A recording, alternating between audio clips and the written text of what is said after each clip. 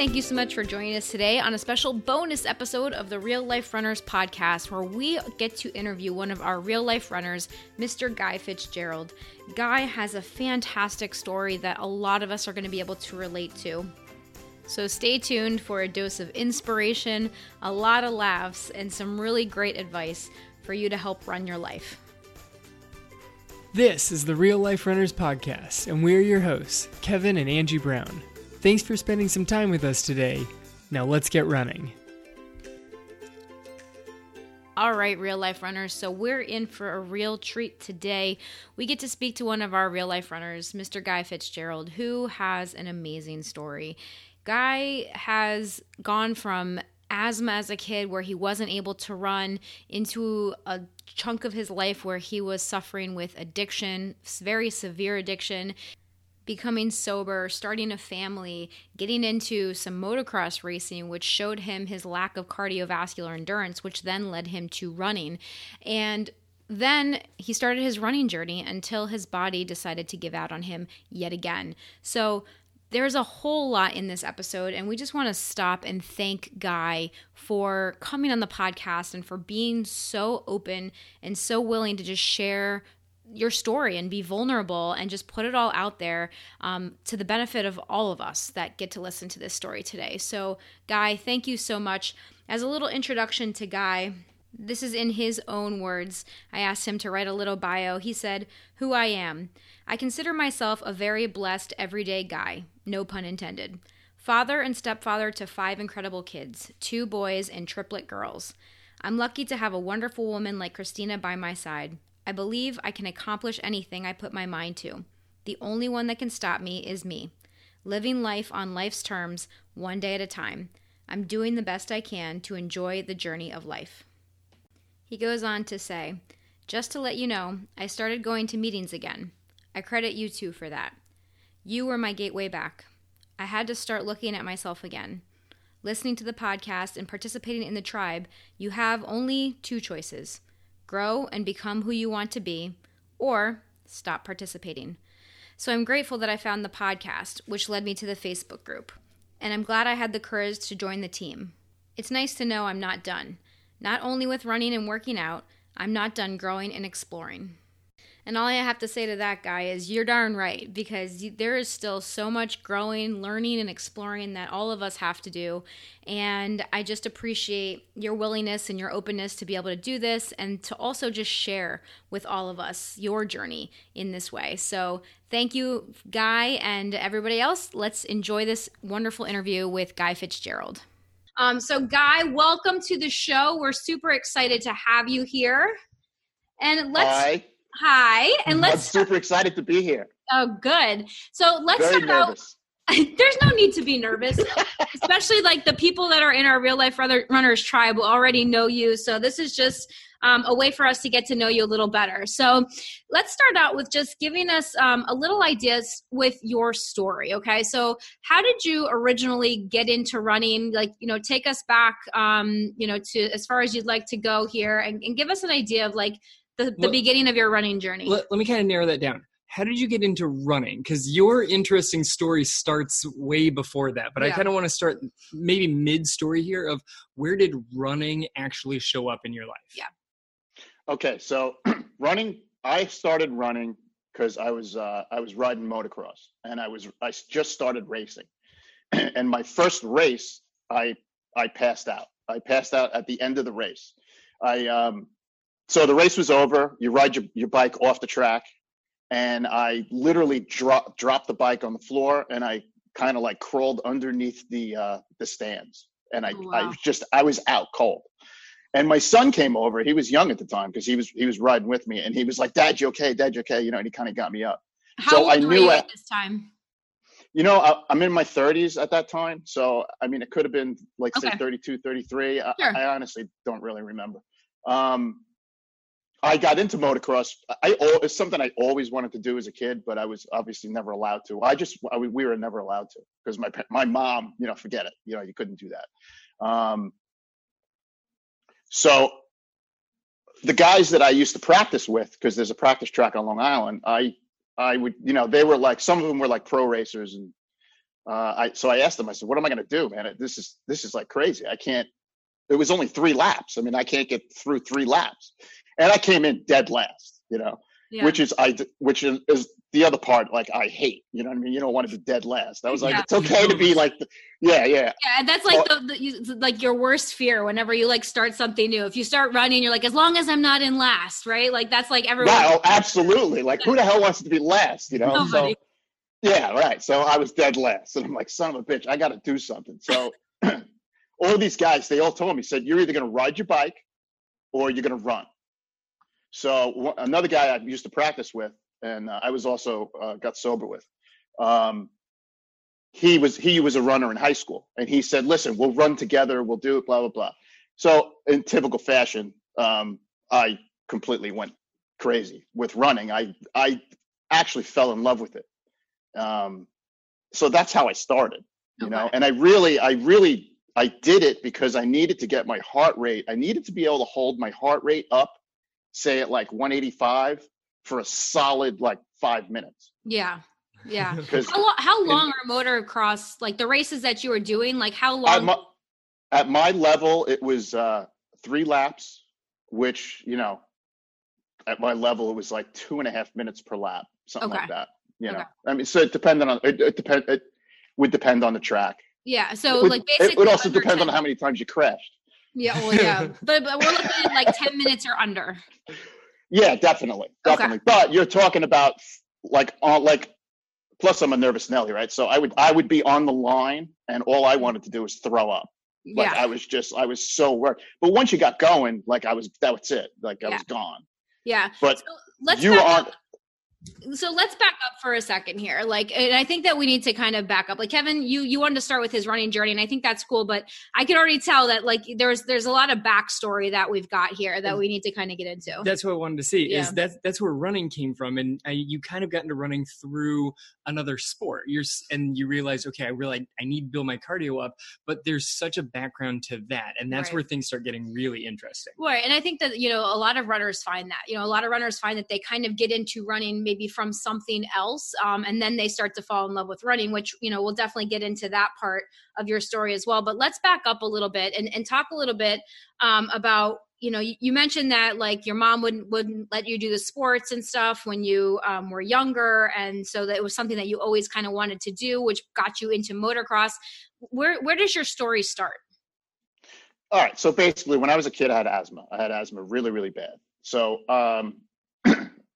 back when I was a kid, there was no such thing as a nebulizer. So if I had an asthma attack, you were in the hospital. You went to the emergency room. You had to get, back then it was an adrenaline shot. So I would struggle to breathe for 2, 3, 4, whatever, 8 hours. Mm-hmm. And then my parents would finally take me and then they would give me an adrenaline shot. And then that would actually put me to sleep because I would struggle to breathe so bad.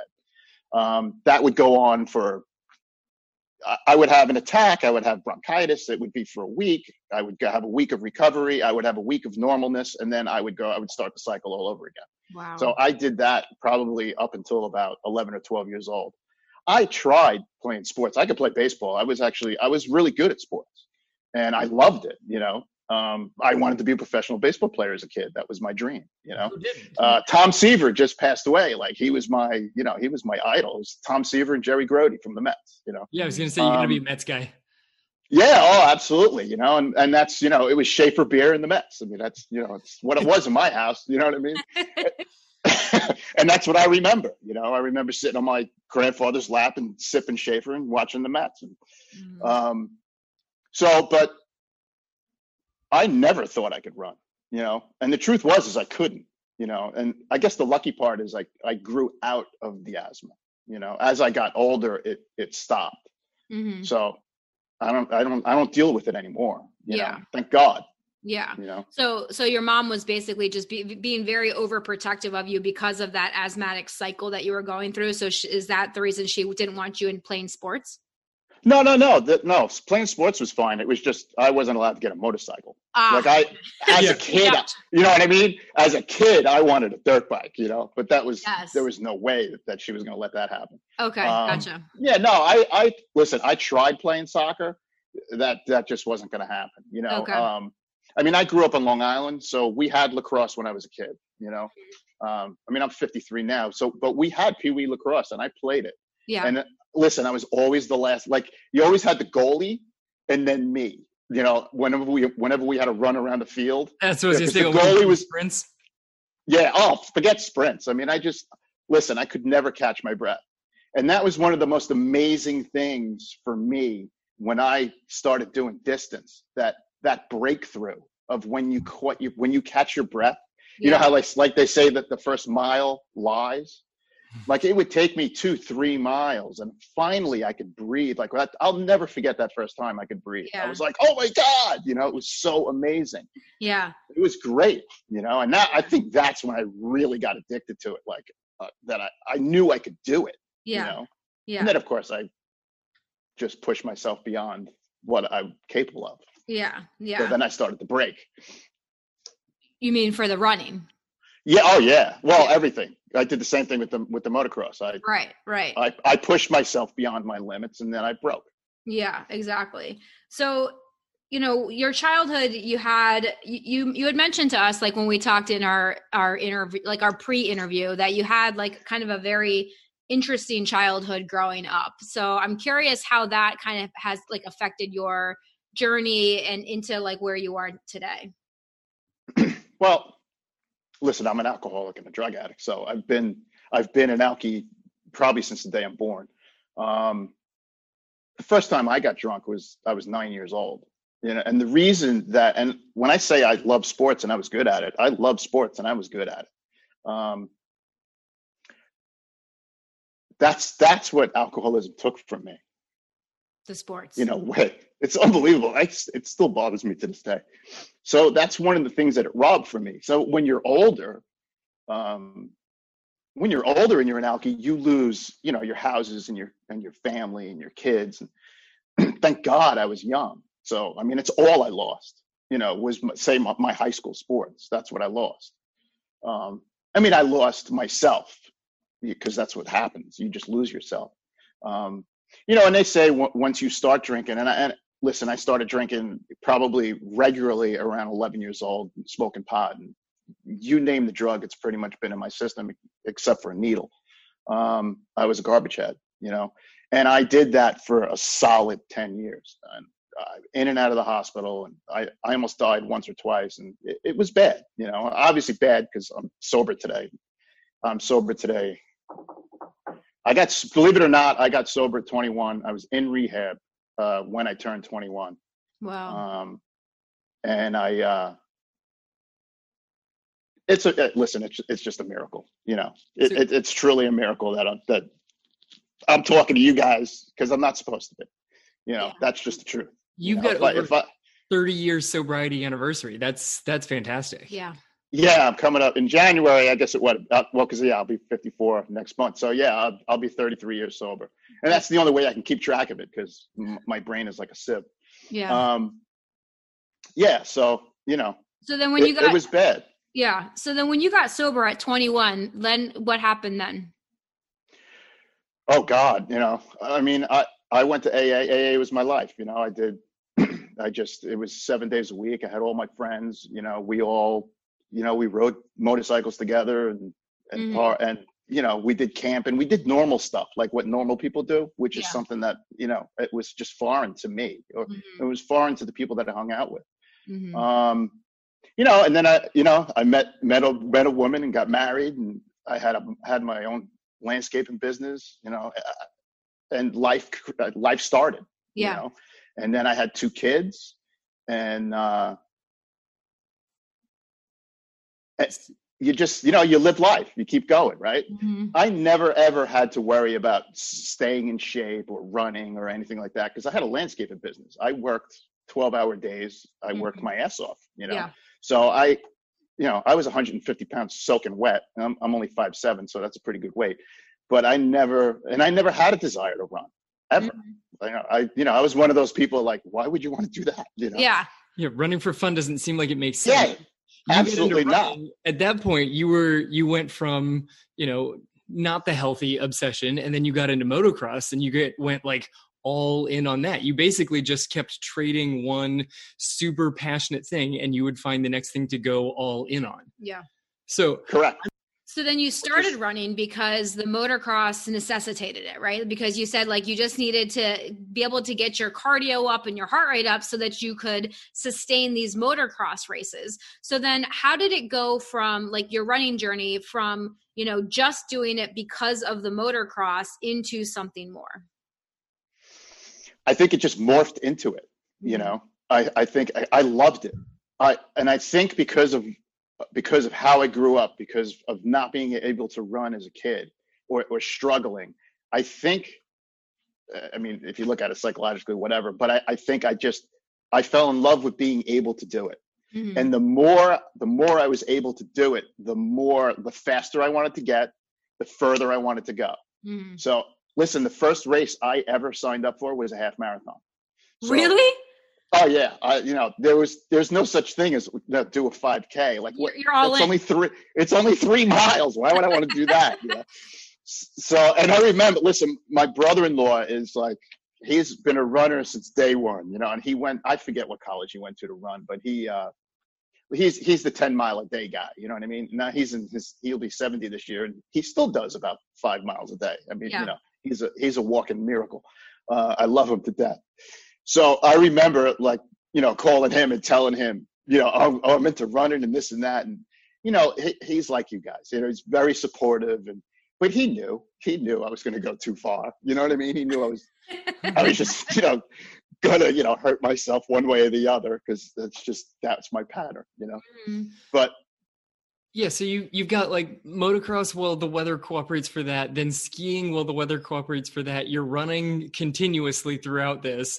I'm going to guess that you kind of pulled back on the running during the winter a little bit as you focus more on just being able to ski and enjoy that. But then, you just said, what the heck, let's do a half marathon? No, he had a treadmill. Oh, you get the treadmill. So you're just running year round. No, not necessarily. I probably pulled back on the running, you know. I did treadmill running, you know, but not as much as I did, like, say, in the spring. Yeah. You know, I definitely would ramp it up in the spring. I would do more. So tell us about that first race, your first half marathon. Tell us. My first half marathon was the best. So I have no idea. I would love to give you timelines, but I just don't know. It's okay. But, I mean, it wouldn't surprise me if it was like 3 months. You know what I mean? Like, I just decided to do a race, or somebody said to me something about a race being, you know, good. And it was the Long Island Half Marathon. Perfect. So, right. It was perfect. It's literally, you know, 15 minutes away from my house. Now, I've never did a race before, so I had no idea what to expect. And my friend Tommy, who, you know, would run with every once in a while, you know, he's like, you got to do it. You got to do it. And I'm like, okay, sounds good. Let's do it. You know, So I signed up. And he goes, what'd you sign up for? The 5K or the 10K? And I'm like, no, I signed up for the half. We're going to do a half, right? And he's like, okay. You know, so. Had he ever done one before?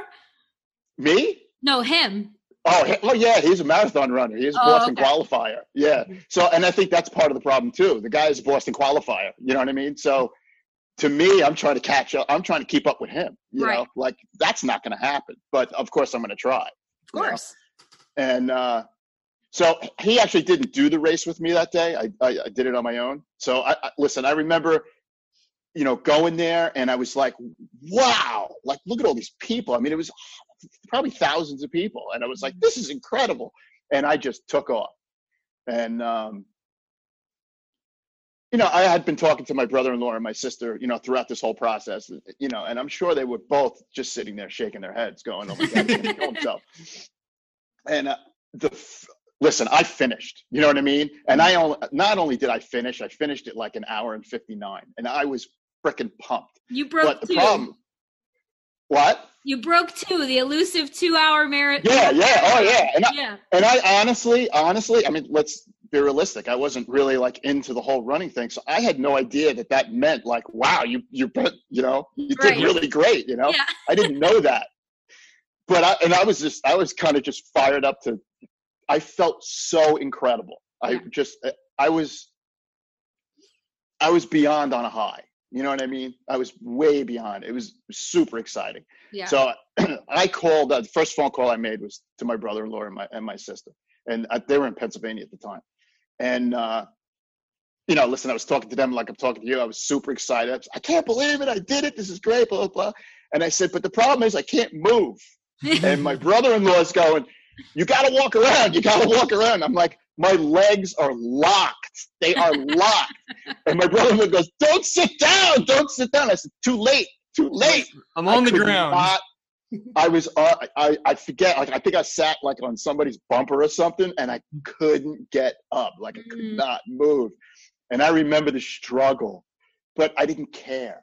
Like, it was, listen, it was a huge accomplishment, Yeah. And for me, that's where I get, I think, most of my accomplishments, in life. It's those struggles that are really hard, and I work through them and you do them, no matter what. Mm-hmm. And so my first Long Island half, it was great. It was great. So I'm curious, like, I know that running, at least like for me, and I think for a lot of people, can be like a very emotional thing. Did you feel yourself getting, like, I know there was obviously the excitement of having this accomplishment, but like, did you have a period, like either during the race or after the race, where you kind of looked back on like everything that you had come from, like with the addiction and almost dying multiple times, and then all of these things, and like, did any of that kind of hit you of like, wow, I've already overcome all of this, and now I just did this amazing athletic thing when I used to be able to not breathe when I was running around the soccer fields? Like, did those absolutely. Yeah, absolutely. Yeah. Was it during the race or afterwards? Probably afterwards. You know what I mean? And I can't say that I sat down and actually said, wow, you know what I mean? How amazing was that? That I'm so special. Did you journal about it, Guy? You didn't No, I'm not really a journaler. I actually just started doing it, but, I'm not that deep. Like I was having a conversation with my friend the other day. We were talking about something, and I was just like, he was like, you should think about this and you should think about that. And I'm like, yeah, I'm not that deep. I'm just, for me to be thinking about that, I feel like Guy journals the same way I do. Like, I've got like 6 journals that I've written on page 1 of, and that's as far as I've made it. Yeah, because Kevin like knows that he should do it, and then he starts it. I watch Angie journal. It looks amazing. She goes, I journaled for like an hour today. I came up with all these things. I'm like, I should sit down and journal. And I write on page 1. It's great. Yeah. Oh yeah. Yeah. I do it. I started writing down things that happened to me when I was a little kid. Yeah. And just, why, and who knows? No. I think that's a really good thing though, because like there's so many times I know that it's hard for me to even remember some of the things that happen. And then like, so if you have like those little things that kind of pop in, I think that's a cool thing to do, to kind of write that kind of stuff down. It is pretty cool. Yeah. All right. So after you knock out the Long Island Marathon, half marathon, do you start knocking out more races? Because you had the excitement of crossing the finish line. Do you just start signing up now? Oh yeah, we were doing 5Ks and 10Ks all the time. So then my friend Tommy, he started getting into it. So he's a friend of mine from AA also. So he's got that obsessive compulsive thing too. So not only did we motocross together, but we also started running together. Yeah. So, but he worked in the city. So he joined a running club in Central Park. So I used to go with him every Saturday morning, and we would run. And the guys that we were running with were guys that, they used to train for the Olympics. Like these guys were unbelievable, So, and they were the greatest people. Like they would stay with me or they would stay with Tommy. I mean, Tommy, he was a Boston qualifier before he even started all this. So he was fast and he was just looking to get faster. Yeah. But me, I was way, way behind, But they were great, man. They would stay with me. And then all of a sudden, it was amazing to watch them take off. Like they would just go, Yeah. And I would be like, it was the same with the motocross racing, And it was like I was standing still, and people just flying by, It's truly amazing what some people are capable of, Oh yeah, it is. And I think I love what you just pointed out there, because I think that just shows the beauty of the running community, how even people that are way faster than you, they wanted you to feel welcome and they wanted you to feel like you belonged in as a part of that group. So they would stay with you to make sure you were good, and then they'd go off and do their thing. Oh, absolutely. Like they would stay, whatever. They would stay with me for whatever, 3 miles, 5 miles, and then they would go and they would finish their whatever they were doing, their 20-mile run, you know. Yes, And then we would, yeah, and then we would meet up afterwards, you know. And I did that for a while, you know. And Central Park's a bear. It is a bear. Nobody, like, you don't realize it's nothing but hills. That's what I've heard. It's brutal. It's brutal. So I ended up getting pretty quick. Like my 5K was, I think my best 5K was like a 23. For some reason, I think maybe it was a 21, but I think it was a 23. Uh-huh. You know, and it was that elusive. I wanted to break. I wanted to get into the teens. You know, like that's where my goal was going. You know? Yeah. But then my body broke, so that was the end of that. So what happened there? What happened to your body? I was constantly fighting with plantar fasciitis, and I was constantly fighting with shin splints, and it was just, you know, you look back at it. But listen, I was also I was banged up from the motocross because of too. the motocross, right? Like all I crashes. Oh, I tore my shoulder apart. I broke both wrists. I broke my thumb, which was the worst one. My thumb was the worst. Apparently, I broke my foot, which I'm finding out. Those old injuries that like raise up later and remind you. Yeah. So right. So that's what I'm dealing with now. So so I was just pretty banged up, and on top of that, just doing too much too fast. So I was constantly dealing with all those types of injuries, and like you guys constantly talk about, you know, that you got to do the strength training in order to keep up with, you know, so your body. And I wasn't doing any of that. Right. You know, so you were like doing motocross a couple days a week, then you were running a few days a week, and you were just keep pushing. Oh, it was it was constant. Yeah. Yeah. It was just a constant push. Not to mention working every day. Right. Yeah. It's not like I wasn't working every day. And yeah, I was landscaping and that's a very physical job. Oh, hell yeah. Yeah. So you basically never had downtime. I mean, you weren't doing direct strength training, but you throw landscaping on top of that and the control that you need for motocross. Like, you're doing some strength training with this, but you're not doing any sort of like specific running centric direct strength training. But there was no recovery whatsoever. But there's also never a recovery day. No, the only recovery I would have was forced recovery. You know what I mean? So like, listen, I tore my shoulder apart. I guarantee I had 2 or 3 tears. I could not move my arm behind I couldn't wash my hair. I could only wash my hair with my left hand. Yeah. So, and my shoulder was like that for 2 years, but I could hold on to the handlebars, so I could still race. So that was good enough. So you were fine. So it was good enough. It was no big deal, you know? And I mean, the final end of really my running and the motocross was my back. My back went when I was younger, when I was 21. I used to work construction in the city, and I heard the pop.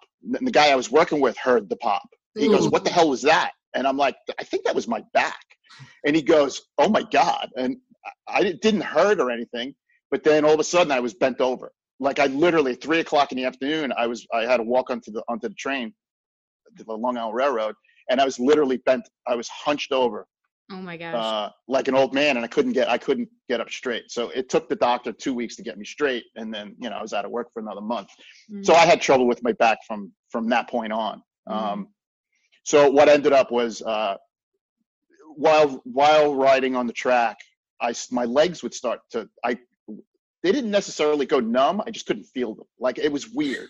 So I'd be in midair, and I couldn't feel my legs. I knew my legs were there, but it was just a weird feeling, and I knew something was up. You know, that's gonna make landing awkward. Well, then that's, you know, I was getting scared, you know, because I was never really good at it, and I never really did like crazy jumps. But listen, a 25-foot gap, and I'm, you know, 10 or 12 feet in the air. It's enough to, if you land wrong, you're gonna get hurt. You know. Yeah. And so I started to get worried. And then I noticed, like, my younger son was a football player, you know, Pee Wee football. But I just noticed that standing on the sidelines, my back would always hurt. So I finally went to the doctor, and he sent me to a spine specialist.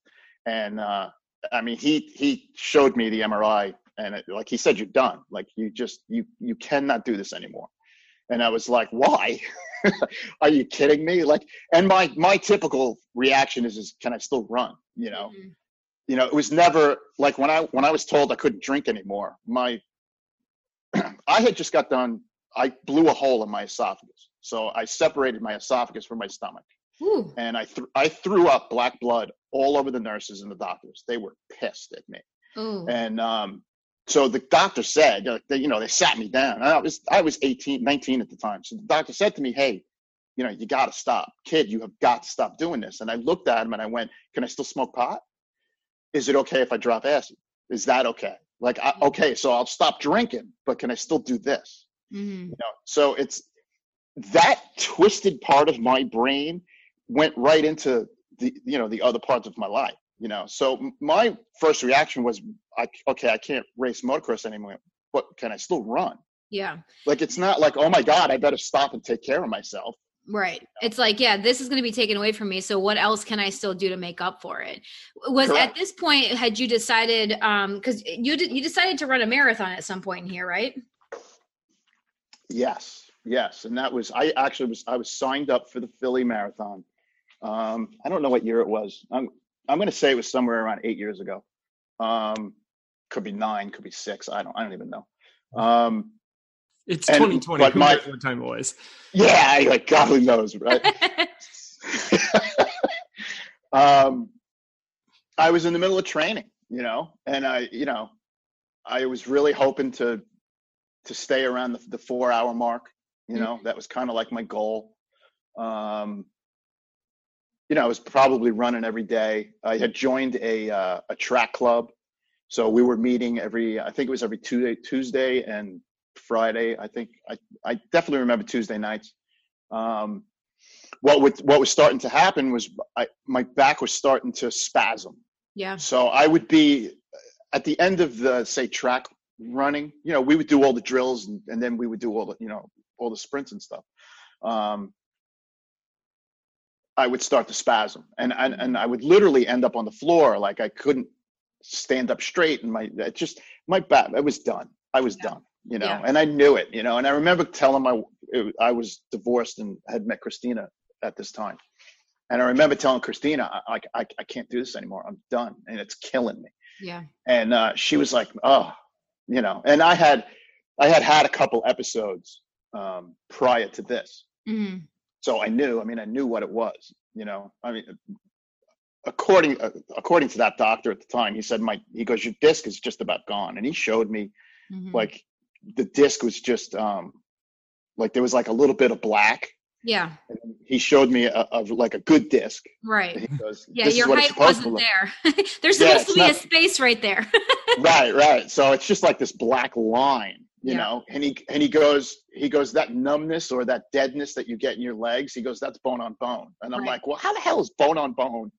How does that have to do with your legs? He goes, I don't know. He goes, but that's, he goes, that's what it is. And I'm like, he said, I don't know.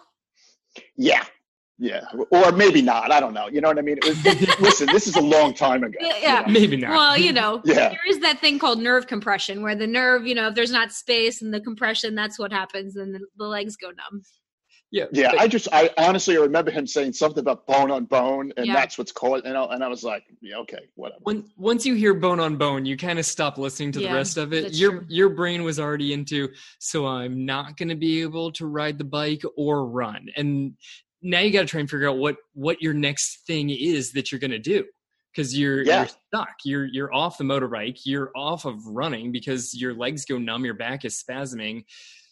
Where did that lead you? Because that was sort of like your athletic pursuit. You got yourself sober, then you moved into motocross and running, and now that's gone. So where did that take you? I don't know if it was a depression or if it was just, I gave up, which is, I would have to say, I do not suggest, because that's what I did. I gave up. And I sat on my couch and I watched TV and I got fat. And I just, whether or not I felt sorry for myself. Now, I didn't just give up like on doing all the stuff that I love to do, is being physical. I gave up. Like I stopped going to meetings. Throughout this whole thing, I had a whole life in AA. I went to meetings, a lot of friends. on top of doing all this other stuff. Yeah. You know, and I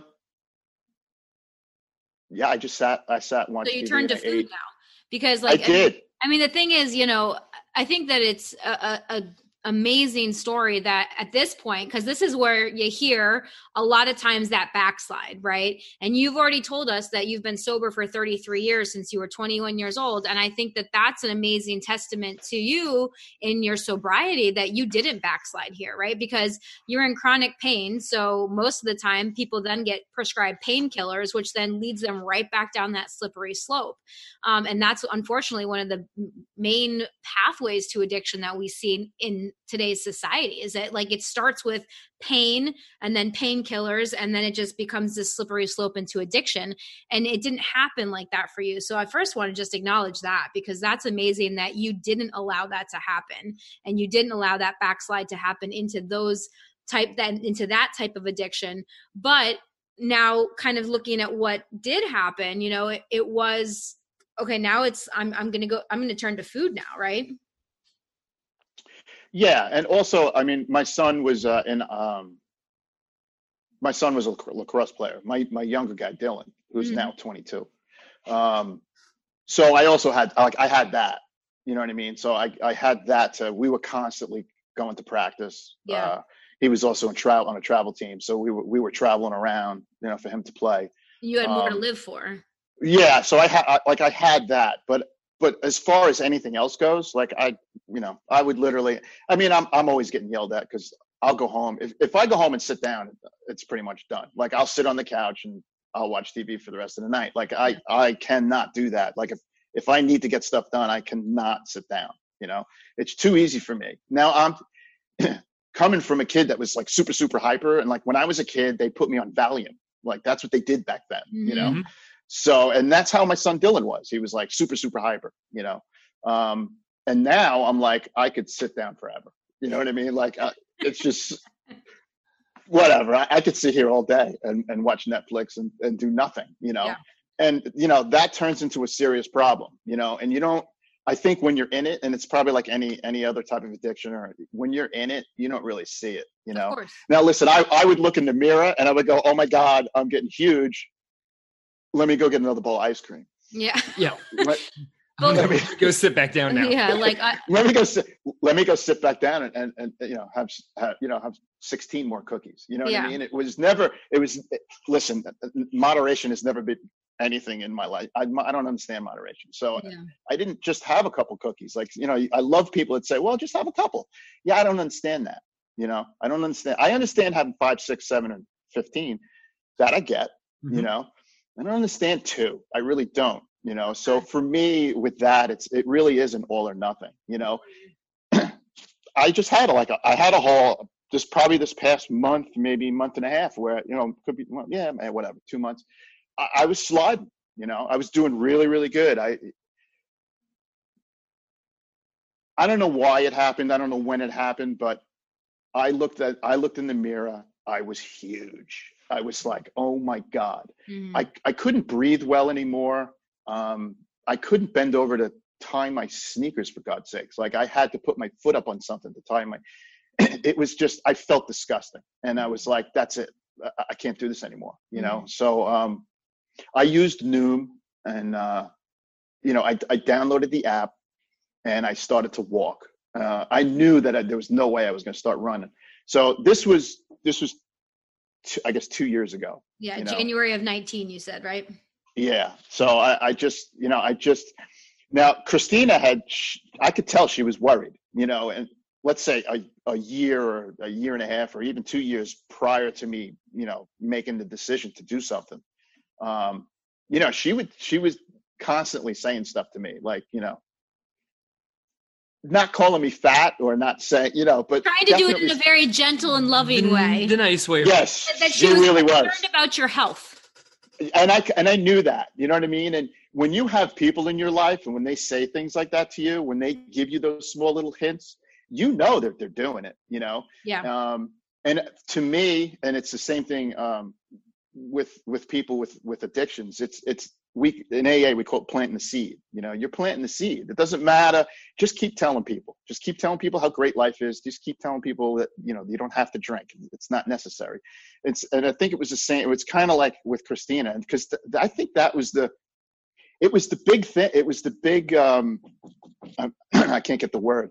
It was one of the major reasons why I got off the couch. She just kept planting the seed with you? I think it was, she just, every once in a while she would plant that seed, like, what the hell are you doing? Why, basically, why are you giving up? Because she knew that I gave up, I knew that I gave up.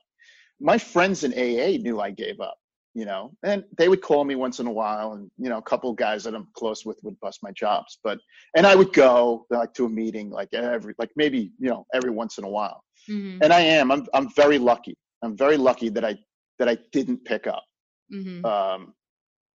A drink or a drug, and not that I don't think about it. I don't know, to be honest with you. I think I just got sick and tired of being sick and tired.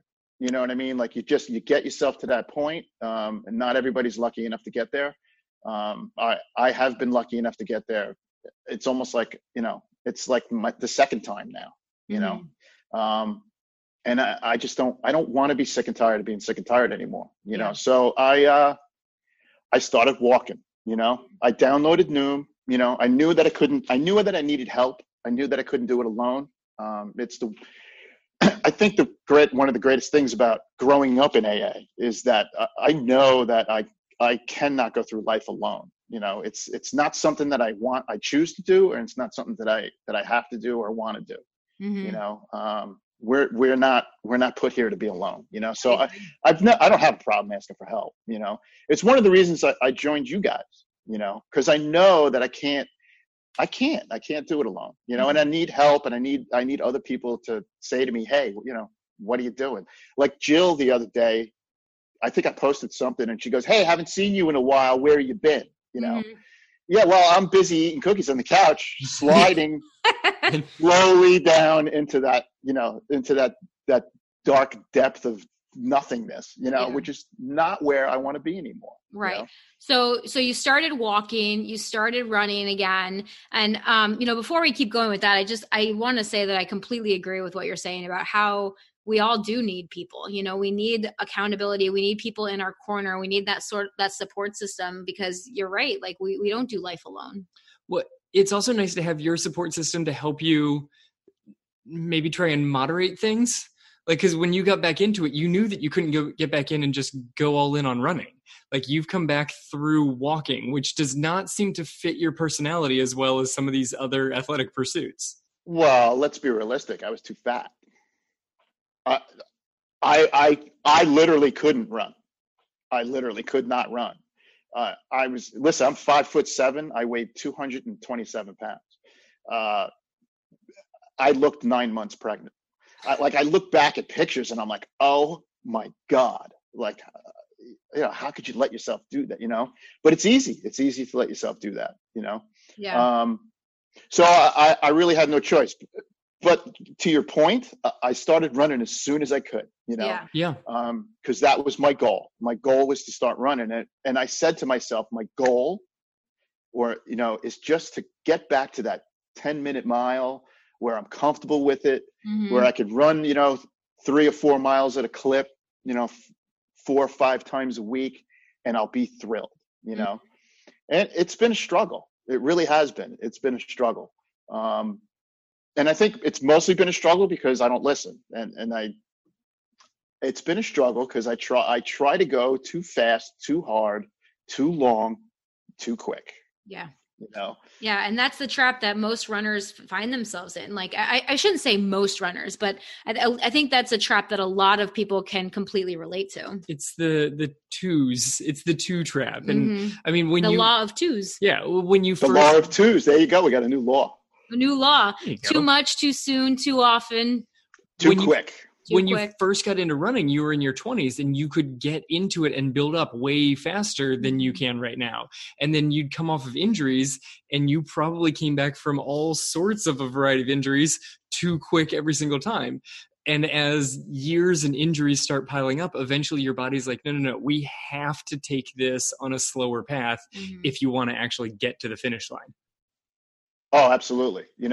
And like going to the PT, like the PT is nothing new to me. You know what I mean? I've been going to the same PT for, I don't know, close to 20 years. Mm-hmm. And, when you were back in your motocross days too? Oh yeah. Cause I was always screwing something up, So, like this last time, like when I first had the knee problem last year. So my first injury, my first serious injury was last year when I tore the MCL. Yeah. Right. So, but that didn't start with the knee. That started with the fascia. Mm-hmm. Like my foot started to hurt. Right. But I ignored. I ignored it. Mm-hmm. Like I'm not going to let this stop me. I'm just going to keep going. And if, like like everybody else is going to find out if you don't listen, it turns into another problem. And it turned into that. And the PT, she told me. She told me exactly what I needed to do. And I remember her saying to me, okay, I want you to start running a mile. And I laughed at her. I said, I'm not running a mile. Like, why would I bother? That's ridiculous. I'm not even getting up. I'm not getting off the couch to run a mile, It's not worth putting my clothes on for that. I line up like that. That was me in college. I would go to the training room and they're like, we'd like you to go out and run for 10 minutes. What are you kidding? I got dressed. I'm going to go run now. Yeah. But I mean, it was stabbing pain after like 3. So, I mean, I get where they were coming from, 10 minutes, but that just seemed like a waste of everybody's time. I get that. I really do. Yeah. So then you started so then what happened? Like you're going into PT, like you're starting to kind of walk and run. Things are kind of, you're dealing with these like injuries now, right? That are kind of a result of a lot of years of too much too soon, just too much in general, just pushing through the pain and not listening to the body. So where do you stand today? I think the other part of it too is just being older. You know what I mean? I'm 53, so my body just cannot do what it used to do, and that's another adjustment that it's like a baby's brain and an old man's heart. You know what I mean? Like it's almost like, okay, it's time to grow up and to listen and to do what's responsible for yourself. Uh-huh. Is that still hard? Oh, absolutely. Yeah. It's absolutely hard. Listen, I don't know if everybody, I'm sure there's a lot of, and I know for a fact that there's a lot of people that struggle with this, but it's hard to do what's right all the time. You know what I mean? Like, it's like all the time. Like I got to constantly. And the bottom line is that I'm lucky. Like I was riding my bike the other day, and I don't really love riding my bike. I'm starting to enjoy it more. And I think because I'm starting to change my frame of thought, I'm lucky to be able to ride my bike. Mm-hmm. That's the truth. Yeah. And like last night I went out and I rode the bike to the track, so the high school track there, it's like exactly a mile away. And then I ran a mile. And I'm happy that I did it. Good. There you go. Instead of like, oh, only a mile, like why would I bother? So my mindset is definitely changing. That's huge. I can't say, but I'm forced. And that's, if you want to be honest, that I'm forced. My body's forcing me to be like that. It's a good thing. And I hope that maybe if somebody hearing this that's younger than me that has the same mentality, that they'll slow down a little bit, because it's not worth it. Because now I still want to run a marathon. There's no doubt I want to run a marathon. Like, and it was funny when I was having all the trouble with my foot and this and that, and I was on the phone with my sister and my brother-in-law. I could hear, because I'm talking to my sister about it, and I could hear him laughing in the background because he knows, like, if the New York Marathon wasn't canceled, I would have ran it. I probably would have broke my foot, but I would have done it. And he was just, Rich was just cracking up in the background. I could hear him laughing, and my sister's like, whatever, but it's just the way it is, and I think it's a good thing to be like that, but it's also, there's a point where you gotta Yeah. Stop. I mean, like, I think you're right. I think that when you go all in on something, you can accomplish a lot of really great things. You can do a lot of really great things, but there are always consequences. And I think that it's one of those things too, where, when I'm listening to you now, it reminds me of like the little story of like, how God or the universe sends us messages, right? First he sends like a little feather down, and then he sends like a little pebble down, and then maybe it's like a rock that kind of gets in your way, and then all of a sudden there's a boulder, right? And that you just can't ignore it anymore. Like, so these lessons that you've maybe should have been learning along the way, like now you're just at the point where, like you said, you cannot ignore it anymore. Like you are being forced into moderation. Yeah, pretty much. I had that same story in a different scenario. So it's a flood, and family's in the house, the guy's in his house, and, and the people come and they say, listen, the flood's coming, you got to get out of here. He goes, don't worry about it, God will take care of me. Flood goes up to the front door. The guy comes off buying a rowboat. Come on, dude, get in the rowboat, you got to get out of here. Don't worry about it, God's going to take care of me, it'll be fine. Yeah. Guy's up on top of his roof. Helicopter comes by. Come on, we got you, we'll save you. Nah, don't worry about it, go ahead, I'll be fine. God's going to take care of me. Guy drowns. Mm-hmm. He's standing at the pearly gates and says to God, why didn't you take care of me? He goes, I sent you a canoe and a helicopter. He goes, how else can I help you? Yeah. What do you want me to do here? What do you want? What do you want me to do? Yeah. I was told that story 30 years ago. Yeah. You know what I mean? So yeah, that's a great one. I love that story. I love stories like that. They just they're meaningful. They mean something. They're helpful, and you connect them to so many aspects of your life.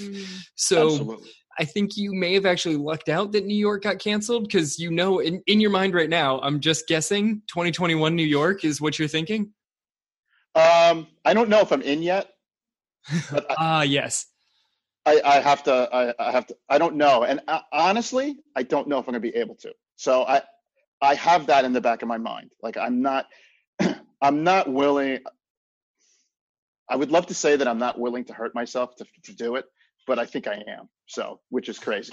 But you're getting there. But you're like one step, a little bit more towards the middle there. It sounds. Yes. And it's something that I know that I need to talk to you guys about, because I know that I'm not going to be able to train for like I want to, so I know that I'm not going to be able to do the distance that I used to do. I really, I don't know. I don't know.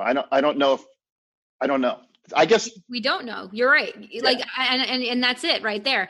But I think that it's all about taking the steps in the right order and not trying to like jump and like try to just avoid some of the steps along the way, which has been a lot of this all or nothing thinking. Like that's what a lot of people that have that all or nothing mentality. It's like, I'm going to go all in. I'm going to run, 50 miles a week. And this is what happens. And the body breaks, And so if you are able to control that and start to moderate, like you're already on the right path, like you're riding your bike. So you're getting the cardio in, then you're running a mile, and then you're getting back on your bike so that you're still extending your cardio. You're starting to build up that endurance, and then allowing the foot and the body and the injuries that are, that you're still rehabbing to come along.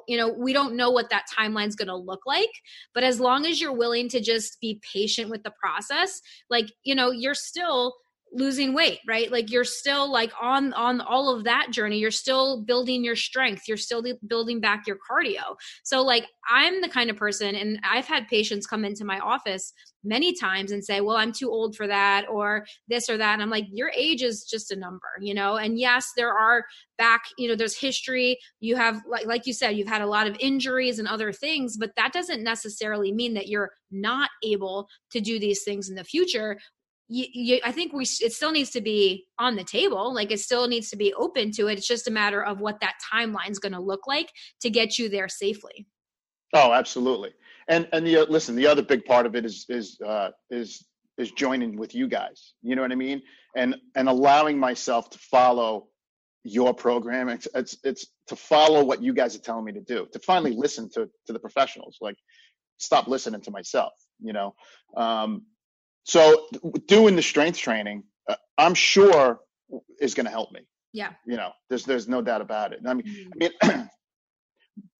My idea of strength training was like, I'm going to join CrossFit. You know what I mean? Because that's how you do all in on strength training. Yeah. Right. So, and then, I had a bunch of people tell me CrossFit, don't do that. You're going to get hurt. So that I joined Orange Theory, you know what I mean? So, which was pretty tough, Yeah. I think, listen, just about, they're opened again, but I don't have a desire to do that, Yeah. I enjoy the workouts I get from you guys. It's, they're helpful. They're not super hard. Mm-hmm. So I don't have a tremendous, except for burpees. I got to tell you, I freaking hate them. Most people it's do. just, I'm right there with you. I feel like most people either like hate them or have like a love-hate relationship with them. Yes, it's like a marathon. Like even people who run multiple marathons realize the unbelievable challenge that racing 26 miles is. No one's like, yeah, I did burpees because they felt good. No, they didn't. They felt really hard. They just felt really satisfied afterwards. That was the good part. Yeah, they're really hard. That's awesome. So yeah, I think that's kind of, it's like, what happens from here. And I think that's a very interesting aspect of like, basically going from that all or nothing to understanding that moderation is very important, but also still having to accept that on a daily basis. And I think that, what I'm hearing from you is that gratitude is the way that you're doing that, like being thankful that you're here, being thankful that you're able to ride your bike and run a mile and ride your bike. And that's kind of a path towards starting to be more satisfied with those things. Absolutely. Absolutely. It's one of the reasons why I love you guys so much. Because you bring out or you point out the things that I'm talking about. And I am grateful, and it's, it was like the episode that you did about gratitude, there's so much to be grateful for, mm-hmm. And it's definitely something that we don't pay attention to enough. Yeah. As human beings, like we're just wired to look at some of the negatives, I think, like naturally, like it's human survival, it's our job as humans, like it's our brain's job to protect ourselves. So we have to figure out what are the things that are against us and what are the negatives that I need to overcome. And it's easy to see those negative things. I think gratitude is more challenging for most people. I think from this point, from where you physically are right now, looking to try and cross a marathon finish line, a couple years ago, you wanted to cross it in a certain time. At this point, crossing a marathon finish line, I think might just be actually satisfying enough that you're going to have to journal on it when you do it. Oh, without a doubt. Clearly. Well, when I first started this process, I started putting stuff up on YouTube, and I take pictures of everything, of all the runs that I've done, Nice. Up until now. I have everything, and I actually put a couple movies together, like just all the runs that I've done. Mm-hmm. And I stopped when COVID hit, I stopped, I stopped doing all that. And I definitely plan on, keeping it up. Yeah. And you're right. My time, like I really wanted to do a marathon at like 4:30 or less, Mm-hmm. That's out the window. I just want to cross the finish line. I don't care, I do, for some reason, why, I don't know. I have that 10-minute, I like that 10-minute mile. And that's kind of where I want to be. You know what I mean? Comfortably. And I think that's a great goal to have. There's nothing saying that you can't get to that and that you can't accomplish that. So I think that's a great goal to put out there. And again, we just don't know what that timeline is going to look like. Is that going to be the time for your first marathon, or is that going to be something that maybe you'll do after that? If you're able to complete that first marathon, would you want to do more after that? Well, God only knows. God only knows.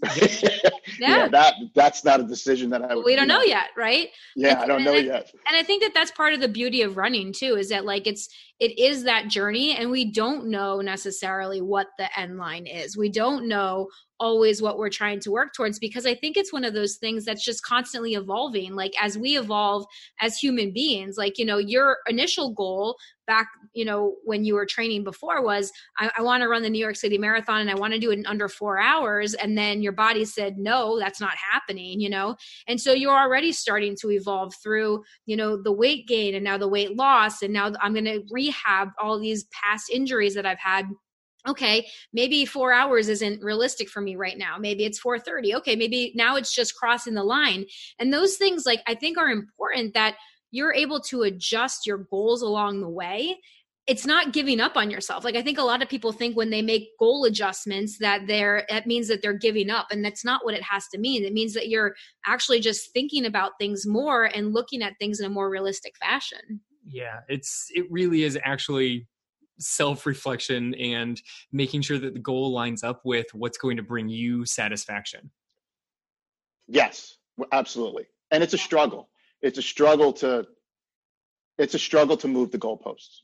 I agree with that completely. It's a struggle to do that. Yeah, but I think that a lot of that is too, like, you are accepting a different journey. You know, I think that your journey by this, like as I'm like listening to your whole story, it was all on these like almost external things, right? Like an external marker of doing the half marathon, doing the full marathon, doing all these things. And now you're like, you know what? Like, I have to actually listen to my body and do what's best for me. And do I still want to do these things? Yes, I do, you know, because it's important to me, but it's not because I have to hit some sort of external goalpost. No, you're right. Absolutely. My mindset has definitely changed with that. Like, yeah. I just signed up, me and my son Dylan. I've never gone out west to ski, and I've always wanted to. So I booked a trip for January. Cool. We're gonna go to Colorado, and my thinking was with my foot. I'm like, I've always wanted to do this. I better stop worrying about the money, and I better just go, you know, because I don't know what's gonna happen with my foot, you know. And you know, if next year my foot says, you know, you're done.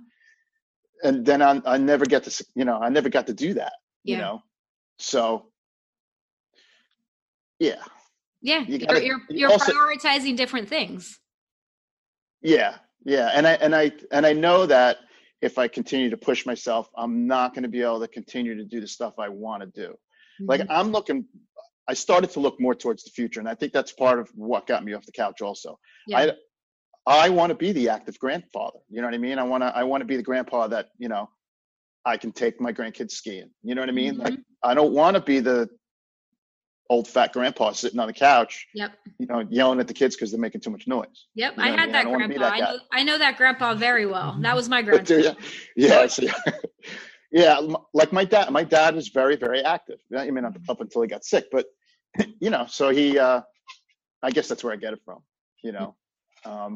You know, it was funny. I was in the park the other night. The girls had soccer, and I was just walking around. And it's a big, huge complex. And there were the, I guess the 20-somethings or the 30-somethings, and they were all playing softball. You know, it was a big softball league. Yeah. My first reaction was, I wonder if Dylan would want to do this with me. You know, like now I'm going to stop playing softball again. You know, come on. But it's instant. You know. Yeah.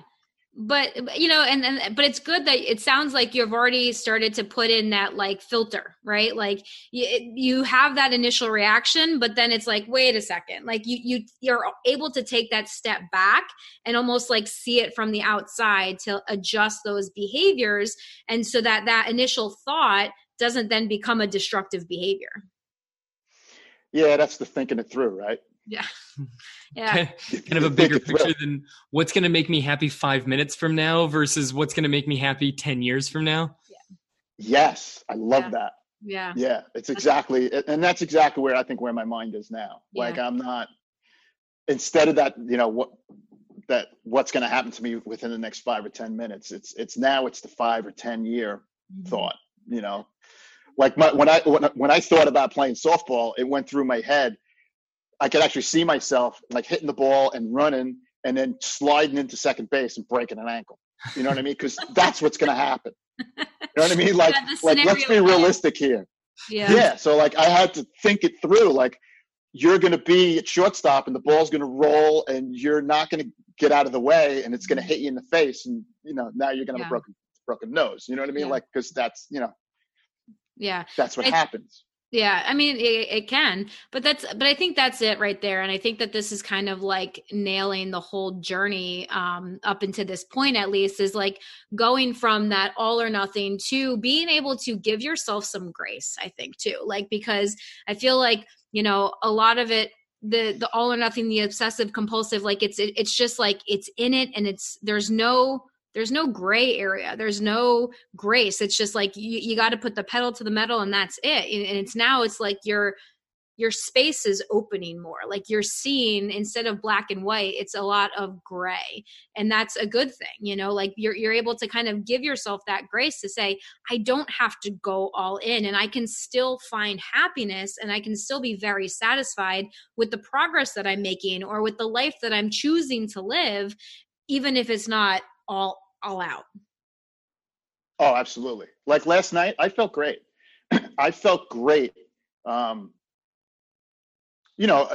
Whatever. I did the core 4 exercises, and I did it like 4 times, and it's not easy, it's pretty tough, and I was sweating my little tuchus off, and then I said, you know what, but I want to get out, like I want to go out. So I jumped on the bike. And I knew I wanted to run. Like in my head, I was like, you probably shouldn't run. Yeah, but I really want to. And I said, you know what? Let me go to the track because it's softer, and I'll do a mile. Don't do more than a mile. Just do a mile, and don't go too fast. And after I did a half a mile, I walked. I walked for a minute, and I literally timed it. And then I said to myself, okay, now I'm going to go around 2 more times without stopping, without going too fast. And so I finished it up. And then I jumped on the bike, and I felt good.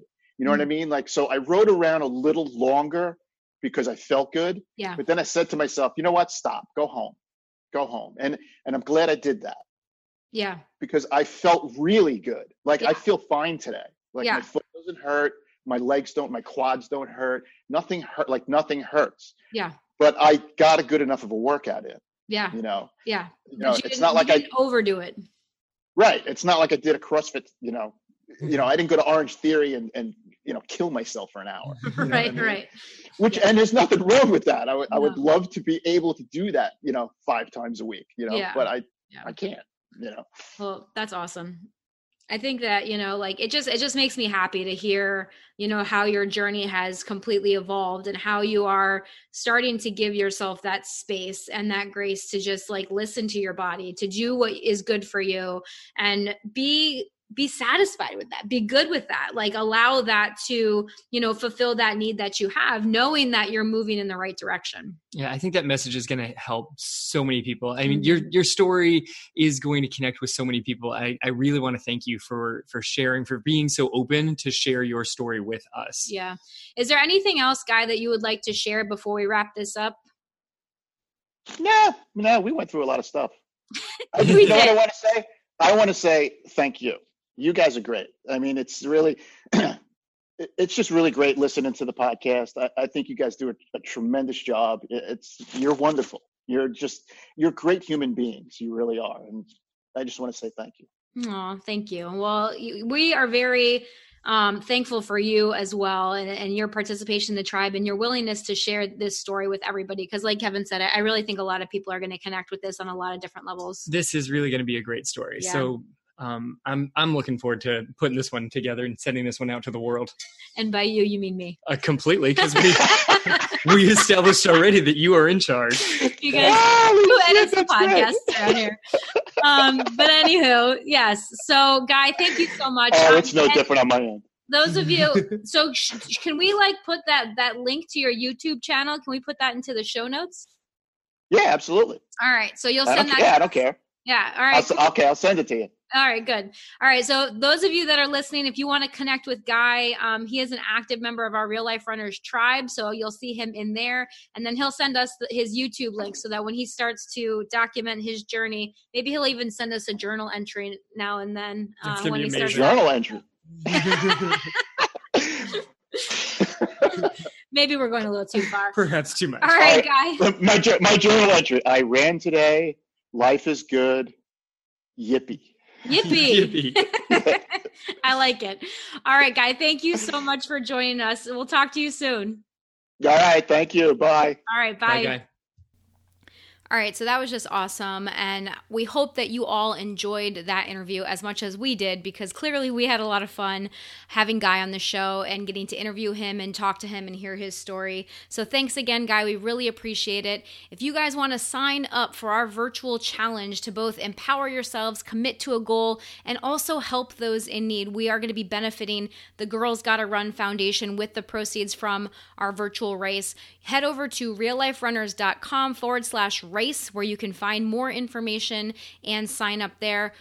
Registration is just $10, and for the month of November, if you register during November, you can use the code IRUNMYLIFE for 10% off all swag. So if you want a shirt or a custom medal, long sleeve, short sleeve, tank top, whatever it is that you want to get from this race, you've got that IRUNMYLIFE for 10% off all of that swag. So we really hope you guys will join us, show your support for the podcast that we do every week. You can help show your support for our free Facebook group that you might be a part of. We would really appreciate it. And then like we said, part of those proceeds will also be going to help the Girls Gotta Run Foundation, as well as 100% of all extra donations that you guys give in there. Our goal is to raise at least $1,000 for the organization so that we can help to support at least one girl for an entire year in the program over in Ethiopia. So to learn more, head over to realliferunners.com/race. As always, thank you so much for joining us today on the Real Life Runners podcast. Believe in yourself, commit to your journey, and give yourself some grace along the way. Understanding that it doesn't have to be all or nothing as long as you're moving in the right direction. Now get out there and run your life.